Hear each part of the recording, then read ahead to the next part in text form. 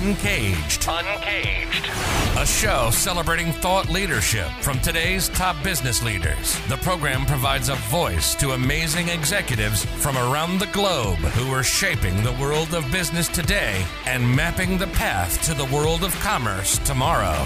And now, please welcome our host, Bant Breen, as we begin another Uncaged episode.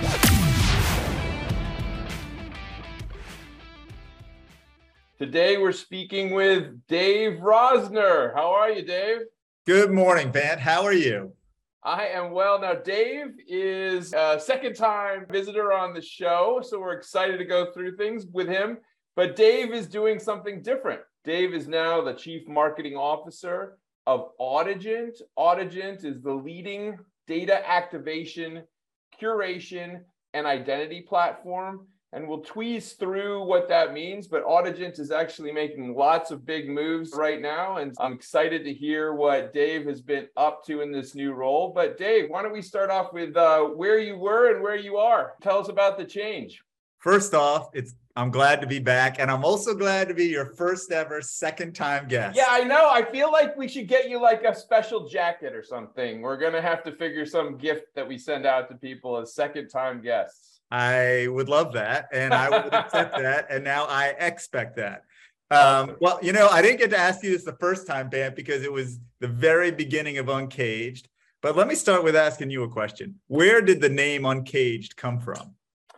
Well, so I was the CEO of Canary. I'm also the founder of Canary, and Uncaged was kind of an idea really where we were trying to say to executives that had worked with us, individuals out in the marketplace, give them an opportunity to kind of build on that bird analogy of canary and unleash them or uncage them in a way, right? Uncage their ideas and uncage their thinking. And so that is where the Uncaged started. And we did a conference right before the pandemic of 2019 and really kind of shifted the platform over into what it is now, and we've built from there. So welcome to Uncaged 2.0 with Dave Rosner. And we're back. Awesome. All right, well, I'd love to tell you where I'm coming from and where I was coming from and where I am now. I'll go through it. I don't know if we covered this last time, so I'll just go through it because that was the very beginning of Uncaged. So as a marketer, I've always loved diving headfirst into very different aspects. And what I found is it's a lot of learning curve, but it just provides such a good reservoir of diverse experience to pull ideas forward from. So the ideas that I got from working with TikTok creators and on YouTube and doing gaming and mobile at the agency, all of those things help bring a different point of view. And I can steal ideas that work in other industries and pull them into industries like where I am now in ad tech to bring some innovation just by bringing in different ideas from across the industry. Generally speaking, I started out my career as a bass player. I was in a 6-person band called Mercy Me. One of the guys in that band ended up being quite an impressive, successful musician. He was in Sugarland. He was in Train briefly. Best learning from that was there's no more of a team environment than a 6-person band because you do what you do, and if you drop it, even though it has nothing to do with the person next to you, it just doesn't work. So unless you're the tambourine player, nobody cares about the tambourine. But tambourine player messes up. Tambourine player messes up. The triangle player messes up. It can throw off the whole band. So true. So that was my real first experience with understanding the importance of teams. I have a whole thing on bass playing and marketing, but we'll save that. So from there, I'm from New York, came back to New York, got into the creative side of advertising, just put my head down and worked for years. Got from the first agency to a better agency where I started working with world-class brands like Kellogg and Smirnoff. So one day I was on shoots with kids hugging cereal boxes, and the next day I was vodka tasting somewhere in a basement in one of 6 places in America and then around the world. So love that. And then wanted to scratch an entrepreneurial itch. Did that for about a year and a half, launched a nonprofit arts organization and gallery. And all through a lot of these experiences in advertising and in building new companies, people were looking at me to like run the business. And I found that I knew some of it. I thought I knew a lot of it from being on the account side at advertising, but I didn't know all of it. So I took a step back, got my MBA here in New York at Columbia, which was an amazing experience, and really focused on filling in some of those gaps that I had just never been able to learn on the job. And that's the things that you don't really talk about day to day when you're in marketing, which is finance and accounting. Look, you and I, Dave, worked together at Initiative, and I'm sure you're going to get to that in a second, a little bit about what you built at Initiative, but I do remember how refreshing it was to collaborate with you because you actually understood businesses. You didn't actually look at the situation and just say, oh, well, this is an advertising or creative problem, but you actually could do the right and left brain stuff, which was very refreshing because, as we both know, a lot of times the marketing solutions don't really have a connection with what's actually happening in a business. And that is absolutely critical to building a marketing solution that works. Well, I think the best example of you and I teaming up for that was when we built one of the first social media practices at any agency. And we were getting ready for a meeting with the CMO of the Home Depot at the time. And he's like, this is the beginning of social media. Yeah, we have a Facebook page and we're on Twitter. Now what? Like, what is this actually supposed to do? And so we got and break it down for me and give me the attribution modeling for it and make the business case, right? I think that's one of the things when I've spoken to you, and I'm excited to get into it. And you're bringing it really to the chief marketing officer role now, which is that idea of combining the creative, the innovation with this idea of, okay, well, how do we make that work for the business needs? Really kind of get into it much more directly. Yeah, after I got out of Columbia, I took a horrible job in LA that didn't work out. So I just want to be, for any marketers who listen to the podcast, I've heard so many marketers talk about smooth careers.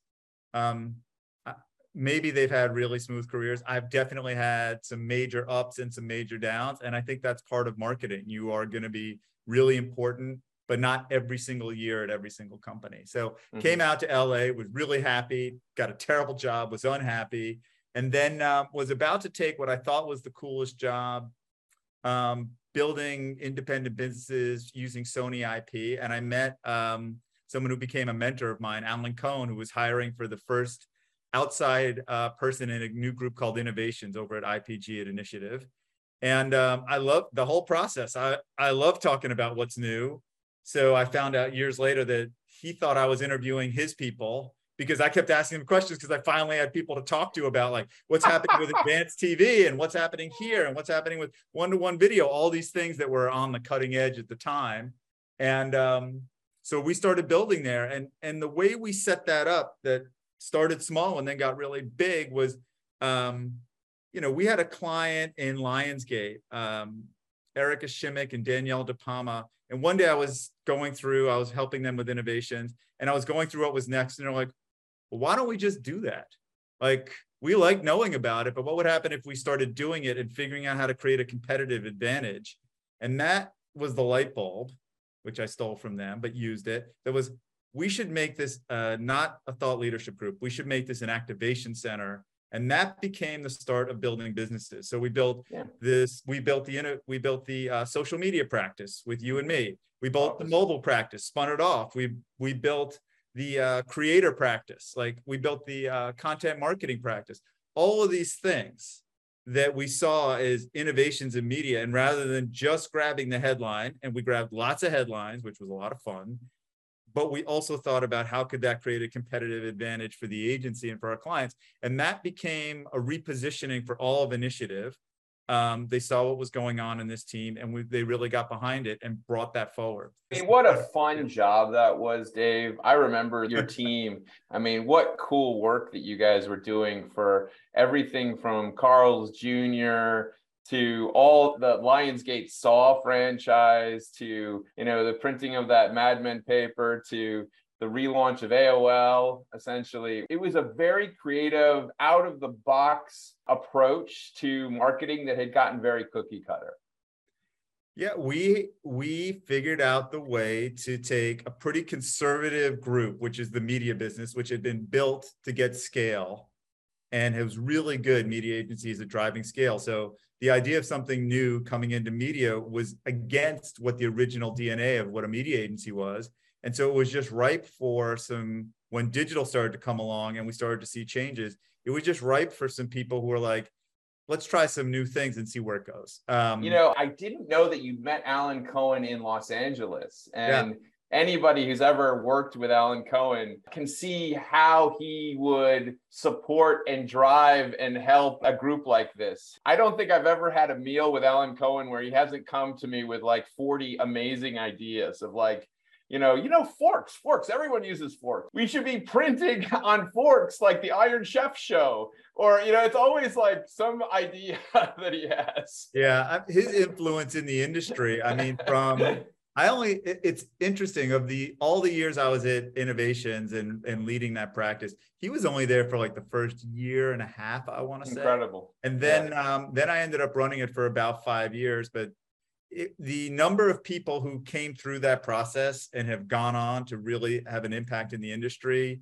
the founders of Giant Spoon, we worked together, folks like Mark Simon and Jonathan Haber, like we all sort of were in that zone. And it just, I think that network and the influence he's had in the industry is just still very, very present. Well, I mean, I can kind of see as your career has developed, you've gone into other innovative areas. Certainly, you worked heavily in kind of I would say, the emergence of video media and companies like Zephyr. I'd say Collab as well can kind of fall in that bucket. Absolutely. With all the efforts that they were doing, and incredible to see how that market with the companies that you were part of, Collab and Zephyr, really being excellent examples of that. It matured, it shaped, it became part of kind of our marketing and media landscape. But let's get into Audigent, because Audigent in many respects is a part of a wave of companies that is really kind of taking that programmatic space that started, let's say, 10 years ago now, believe it or not. It's about a decade old, maybe a little bit more, and taking it to the next level. So tell me more about your experience at Audigent. Yeah, I mean, I think it's so important to understand what's happened in the last 10 years of programmatic. I mean, I myself am attracted to these step change moments in the industry. So when we saw YouTube first launching, and then how could we mature how that's viable for advertisers and marketers. And then the same thing with Collab, which has the #1 network across TikTok and is doing amazing work there. You get back to programmatic. I had been a part of the original piping for programmatic, which is just the automatic delivery of ads, when I was at IPG, where I was an advisor at the beginning of Cadreon. And the promise is all of this inventory is going to be able to just get placed, everything outside of what requires like creative discussion. So all of that just general ad inventory should just be flowing, and the computers are optimizing the rates backwards and forwards. And what's ended up happening is some very significant fiefdoms, the walled gardens, and then a lot of small ones have come up. And so a lot of people have owned little pieces of that automation. And so it's almost like we're in an industry where the information is really hard to pass through. So you have computers in the mix, but it's like you just bought a new cell phone and none of your old chargers work. And that is the moment, that's the moment where I think Audigent enters stage left. So Audigent started out as a DMP, so that's a data management platform. We're helping make sense of what data, we're actually helping create the first party data for publishers. And we could talk about that later, but you'll know some of the brands. It's Condé Nast and Penske and Fandom. So we're the code on page, helping them make sense and then monetize their first party data. And the reason why that's critical is if you're any of those companies, you're selling against Google and Facebook and YouTube. And those are pure tech companies, and they've set the bar for what advertisers expect. So if you're a content company or a publisher, you need an external tech company to get you on that level playing field. So that's our source of first party data. The second thing we did was we got really frustrated though, because we saw, we have this incredible segment. Let's say we're going for affluent homeowners, right? We have this incredible data segment. And when you put that into programmatic and you ship it into a DSP segment, you didn't find out if that particular insight and that group was performing for 30 to 45 days after. So here we are in like the most automated real-time speed of light, things are going through the internet set. And then we'd be like shipping off this incredible data and then waiting and then waiting. And then we'd find out, oh, it wasn't working. So they turned it off. All right. I guess I love it, Dave, when we say we were waiting 35, 40 days. We were waiting. It's so funny because I think back on the early days of programmatic, and programmatic kind of made the same pitch, but on a longer time frame. We're like, normally you have to have an annual cycle to make the media selection, and we can do it in like a quarter or 6 months. And that's amazing. And it is so funny that obviously as this technology has gotten more complex, more data sources are available, coming together in an intelligent way. I know that you guys are heavily using machine learning to make that possible. Tell me a little bit more about how that's working. Yeah, so this is what we saw. We saw that there was this big holdup. And we also knew that on the supply side, so that's on the demand side, on the supply side, that you were actually, if you're a publisher, if you're an SSP, you're seeing what's happening as it's happening, right? You're logging in, you know exactly what's going on. So we thought to rewire how it could all work, to actually reframe how the information is getting shared. So we're connected on the supply side. So, we're now plugged into, and this is where having a great idea and then having time to really make it work and get the circuitry working, to steal a term from Rachel Mervis over at Kimberly-Clark. To get that circuitry working so we could say, okay, now we can combine data and inventory, and then we can activate it on the supply side. So now you've got these, what we're calling PMPs, but it's a little bit broader than the traditional definition. Hundreds of sources of inventory, all of these incredible data segments. And then you're activating it on the supply side, which means we can see what's happening. And then the most important part of this, that's just the pipe. That's just, we have water going into Las Vegas, but we haven't built the city. What builds the city is the algorithms and the AI and the ML to take advantage of that scale of data and find those right combinations and be able to optimize in real time. Yeah. So, just the supply side trading, really important, great light bulb moment, but that's just getting the electricity into the city. It's not building the city. And that's really where we've been for the past 2 years. And, what we've seen, which has been incredibly gratifying, is the kinds of partners who have kicked the tires at Autogen and said, for a number of reasons, and we might talk about the cookieocalypse later. Maybe we'll avoid that word altogether. But for a number of reasons, they're saying, this way of activating data is really interesting.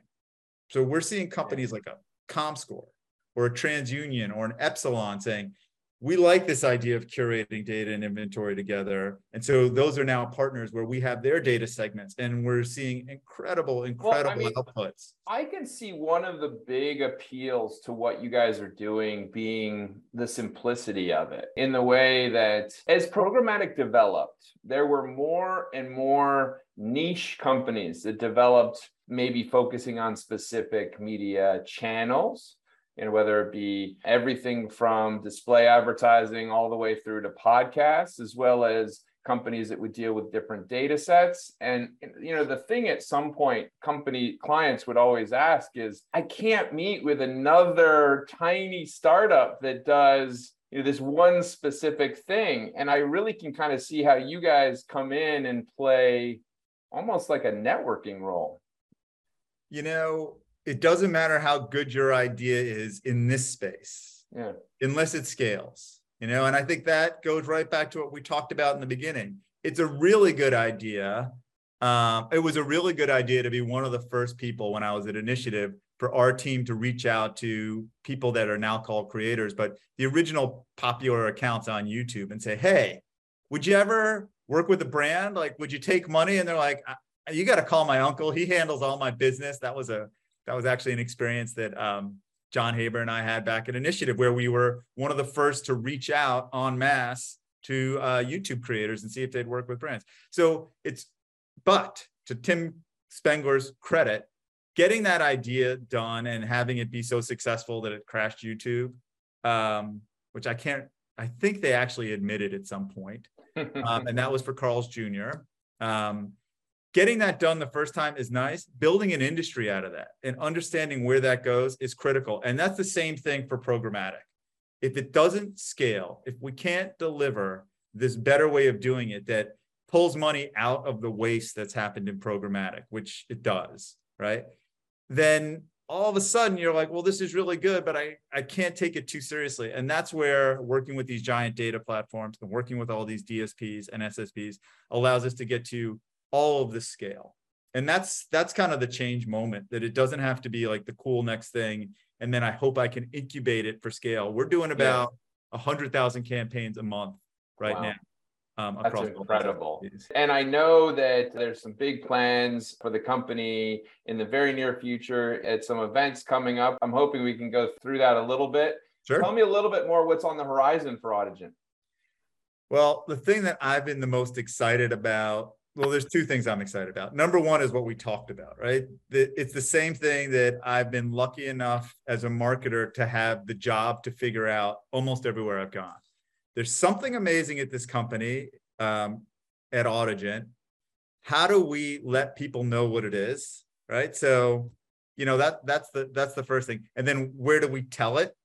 So what makes me really excited is the companies that we're partnering with that have really believed in our technology and seen the impact, that we're talking to the industry with them to talk about their data being available. So, I mentioned TransUnion and Comscore and Epsilon. We have just as many incredible data partners that we're announcing in the second half of the year or the last quarter of the year now. Time flies when you're having fun.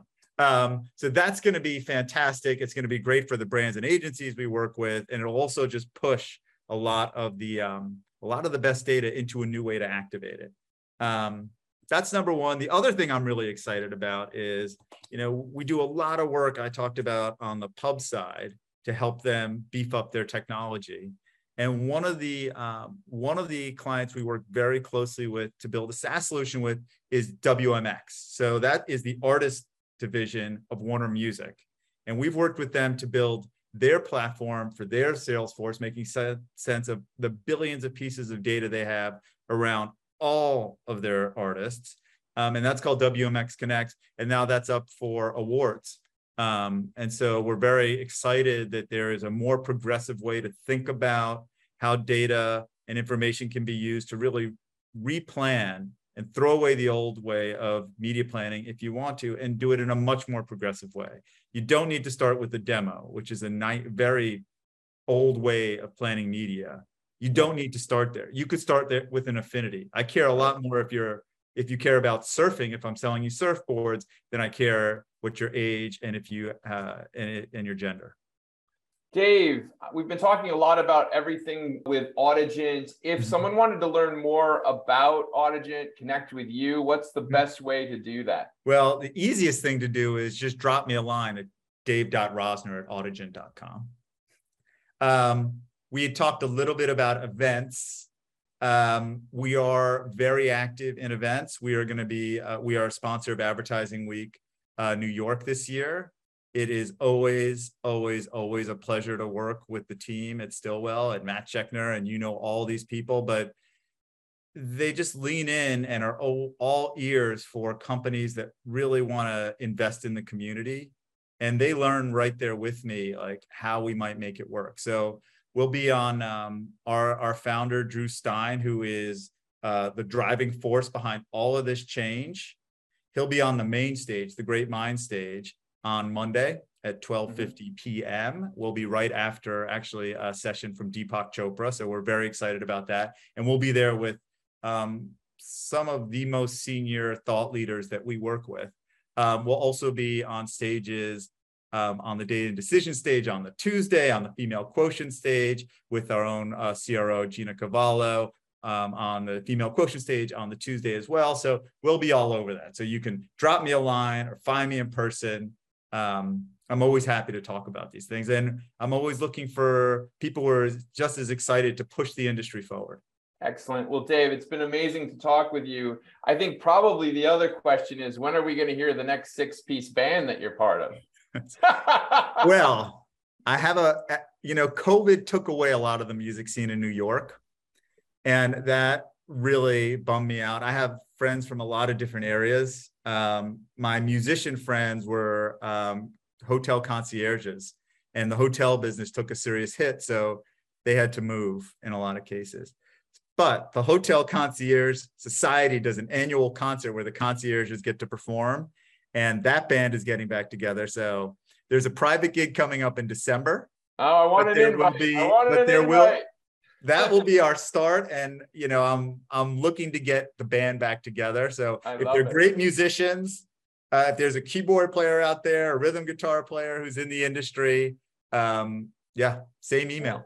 Hey, tambourine, I'm ready for you anytime, Dave. Listen, man, if you didn't start the interview by saying that the tambourine player doesn't matter, I think we'd continue that conversation. Did that lower the sense of importance of the tambourine? Oh man, maybe the assistant roadie is more of a rhythmic match. That's probably better. That's probably better for me. Well, listen, we've been talking with Dave Rosner. He is the Chief Marketing Officer of Audigent. Audigent is driving scale change in the programmatic ad industry, unlocking the promise and value of first-party data for publishers, and delivering a new approach that delivers better results for advertisers. We've been talking about how the programmatic industry, as it's grown in complexity, is now utilizing things like machine learning to actually get more focus, better results, and Audigent is really leading the way in that. Dave, it's been amazing to talk to you. And we look forward to having you back for your 3rd appearance on Uncaged.